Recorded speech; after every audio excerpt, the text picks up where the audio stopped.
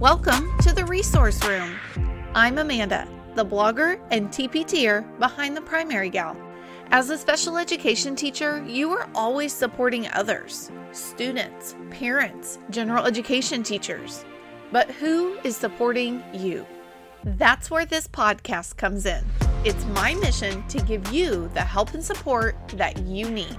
I'll be sharing my tips, tricks, research-based strategies, and professional development. I'm here to help you grow and learn as a resource room teacher. Are you ready? Let's dive in. Well, hello, and welcome to one of the first solo episodes that I've done in a long time. So some of you might be like, hey, yes, it's just Amanda today. No interview. I just get to hear from her. And others of you might be like, but I was really loving those interviews. So sorry, you're stuck with me today. Today, I'm kind of veering off course for what I originally had planned for the podcast, solely based on what I was seeing a lot of teachers asking or sharing in my Facebook group, as well as some of my summer webinars. And so if you notice the title, you noticed that I titled this Mistakes That We're Making with Our Small Group Intervention. But I have to be honest, I don't really love the word mistake. That word sounds kind of grumpy. I'm not being grumpy. I think that innately, just who we are as teachers, we are hard workers. And we are not afraid to show up and do the hard work and put in the time to make our students successful. And that's great. That's a fabulous skill. But sometimes we are sacrificing ourselves in order to make our students successful. Or we are losing our marbles because the things on our to-do list, that list is so long, it's never ending. And the things on our to-do list are literally stressing us out. I hear from so many teachers, special education specifically, who are taking medication, who are sacrificing relationships with their family, whether that be their husbands or their wives or their children, because school is taking over. And so while one podcast episode may not change everything, I do want to at least share some things that I am seeing over and over. And to be honest, I've made these mistakes myself. And we can maybe make some little changes in our lives that will help us improve those relationships. I'm not saying anything against medication. I take some myself. However, we should not be putting ourselves in this position where we're sacrificing our own mental health for our students or for our school or for our job. All of those three things are important, but we have to find balance. And so that's what I hope to kind of share with you today. What are some things that we're doing that are kind of mistakes or things that we're doing that are making our jobs harder and less enjoyable? And that leads me to our first mistake. Okay, I'm using that in air quotes. I know you're only listening and you can't see me, but there are air quotes around that word mistakes. Okay, so our first mistake is that we are not focusing on the big picture. And I'm guilty of this. And if you've attended any of my webinars this summer or in the past, you already know that my first few years of teaching special education were seriously a hot mess. I had no idea what I was doing. So every month or every few weeks, I would be changing gears, trying to find what my kids needed to work on. Maybe it's decoding, maybe it's sight words, maybe it's spelling, maybe it's writing, maybe it's reading comprehension. And so honestly, I was changing every time the wind blew. So if we gave an assessment and I saw they were struggling with something, I'd be like, Lord Jesus, how did I not know that they couldn't do this? And then something else would come up. Maybe it was, taking a school-wide universal screener at the beginning or the middle of the end of the year. And I'd be like, oh gosh, I failed them in that area. Now I've got to start working on that. And while that's fine, I guess, I was constantly reinventing the wheel. I was constantly teaching them, okay, now this is how we're going to do this, but it's only going to last for a month, guys. And then I'm going to change it on you in another month. And then another month after that, I'll realize a different weakness. And, maybe that's just your first year teacher mistakes, and those things happen. But then over time, I realized all of those things are important.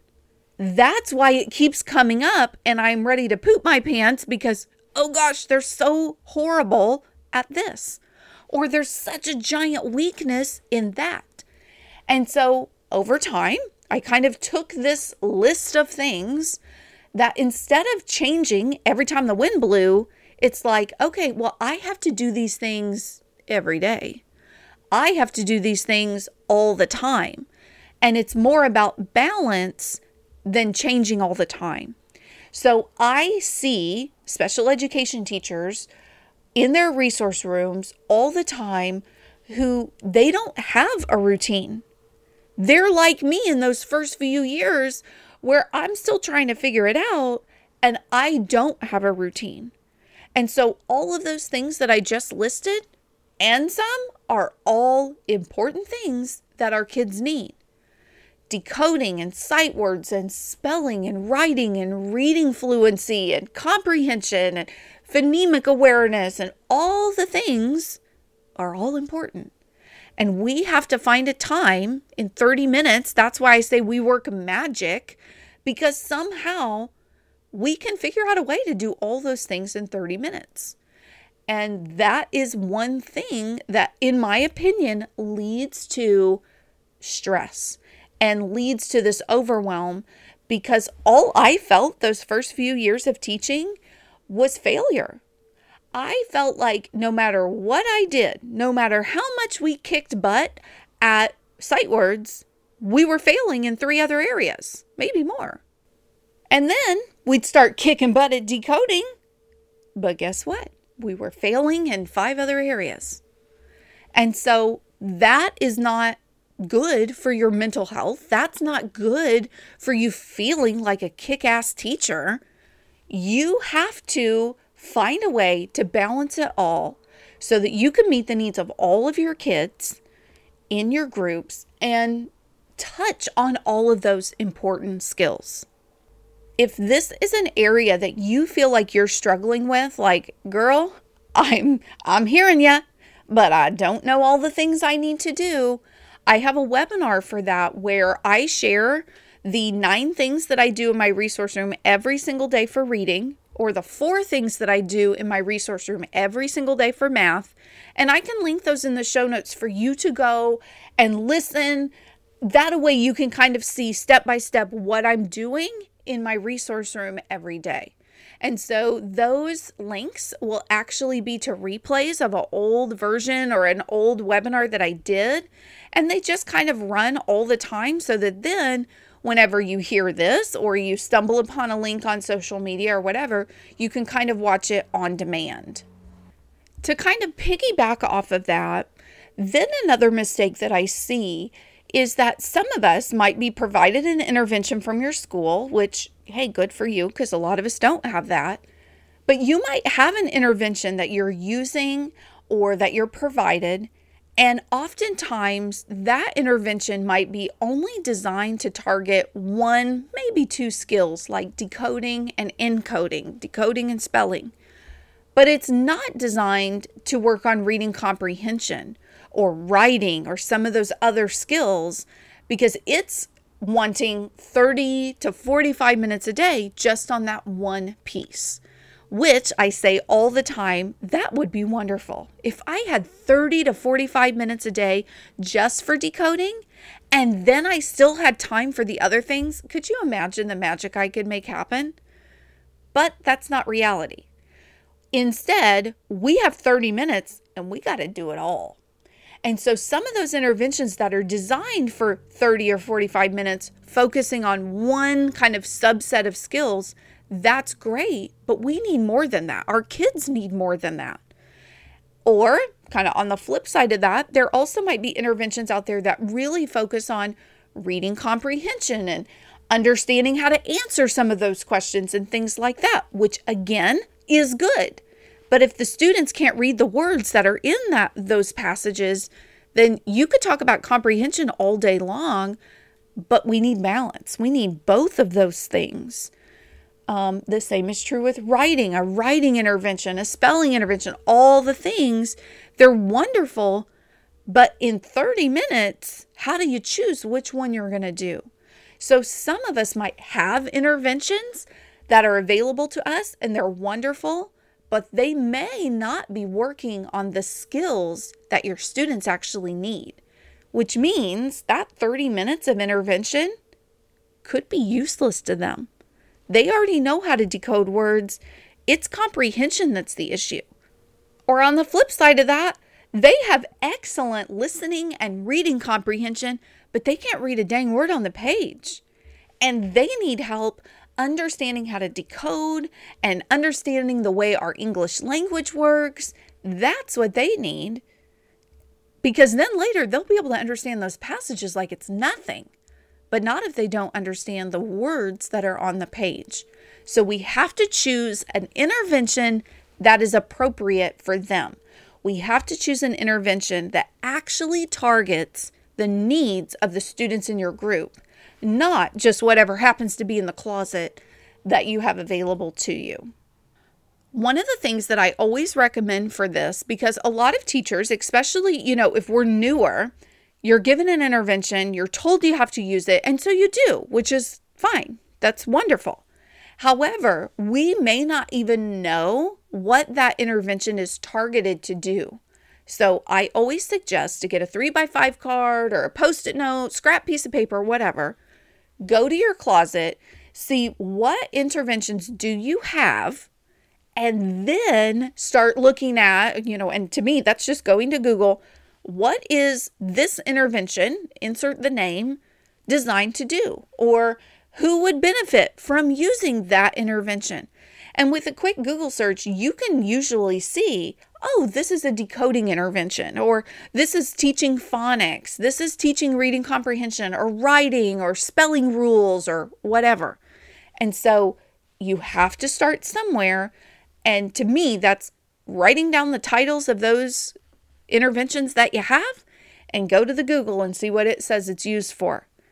Also, we can usually on YouTube or wherever find some training or some examples of people using that intervention, because for some of us, I did have a intervention in my closet when I first started teaching, but I didn't know how to use it. It was boxes and boxes of stuff, and I'm like, I don't even know what I'm doing with this. So we have to kind of be mindful of where can we find training, because just because you have it doesn't mean you're going to be able to do it with fidelity and with consistency and do it in the way in which it was designed. So use the internet as your tool. Take what you have, figure out how to use it from there. The last mistake is kind of for people who did not fit in the previous one, because some of us don't have interventions. I talk to a lot of special ed teachers who are like, I was basically dumped in this job and I have no idea what I'm doing.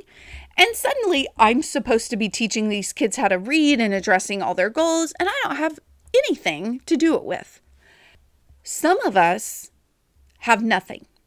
And so we are searching here, there, and everywhere to find something that's going to work for our students. So maybe you're using booklets like Reading A to Z or things that you found on TPT. Maybe you're using an old workbook that's been laying around for 20 years. We all find different things to kind of get us through. Maybe you're taking the gen ed curriculum and you're adapting it in a certain way, or using the lowest leveled reader that happens to come with the reading series. Whatever. We find our ways to survive, which is fine. You're doing something for your kids and you're targeting their needs. That's great. So this is not anything to say bad things about what we've been doing. That was me for probably 5 years. I was scouring the internet. I felt like I was constantly printing, cutting, and laminating and copying the recording pages and explaining the directions for the center and all the things. I've been there. I've done that. But what I kept finding is I might find a TPT seller that had some really cool materials and I used them and I liked them, but my kids need like 30 or 40 weeks of that. I might have bought myself 2 weeks worth, or, that was all they had in the store. And so I used it all. And I can't keep using the same leveled reader every week of school. And so that was a problem. So then that might have bought me 3 weeks of instruction, but now I'm like reinventing the wheel and trying to come up with something else. What other reading passages can I find? What other phonics games can I find? What else can I do? And that leads to exhaustion. That leads to being at school all the time, taking home your stack of lamination that you need to cut out. And honestly, that's exhausting. It's like you're on this never-ending hamster wheel of things to do, because every few weeks you've got to reinvent what you're doing because there aren't materials out there. So after several years of being on that hamster wheel and living at school all the time, I was there early, I was there late, I was there on the weekends. It was never ending. I was doing something wrong there. And so finally I thought, and some of you may have already heard this from me, depending on if you've been on a Facebook Live or a webinar. I, at that time, several years ago, said, you know what? I am tired of this. I am going to spend 1 year of what might be hell of writing and working on this. But after this 1 year, I'll have this whole intervention that covers all the things, and I won't have to live at school anymore. It'll be like one rough year. Joke's on me. It has been about 4 years of working on this reading intervention and math intervention and spelling and all the things. But it has helped my kids grow. And now I'm not living at school all the time. Because now I can do my reading or my math lesson plans for 10 weeks in 30 minutes or less. And that includes copies and putting it in my files and all the things. And it's been such a relief. And so that's something that I would love to share with you. And so if you want to check out that reading intervention and grab a week of it for free so that you can kind of see, is this something that I want more weeks of?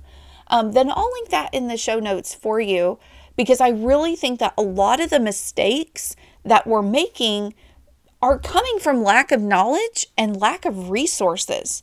And because we're innately hard workers and we're doing some of these things, without even thinking about it, we're making a lot of all these sacrifices that could be avoidable with a really good intervention. Next week, I'll be sharing an interview that I did with 3 special education teachers who are using the reading intervention in their resource room, so that you can kind of hear what they do that maybe I don't do. And again, you know me, I love getting ideas from others, and there are definitely ideas that these teachers gave me that I'm like, ooh, I got to steal that. So I can't wait to share that with you next week. Well, my friend, that's a wrap. Thank you so much for listening to the Resource Room podcast. I truly, truly love to help and support other special ed teachers. Because of that, I run a Facebook group just for us. Search the Resource Room and request to join. You can also check out my website, theprimarygal.com, for blog posts, pictures, and more information. Until next time, have a great week.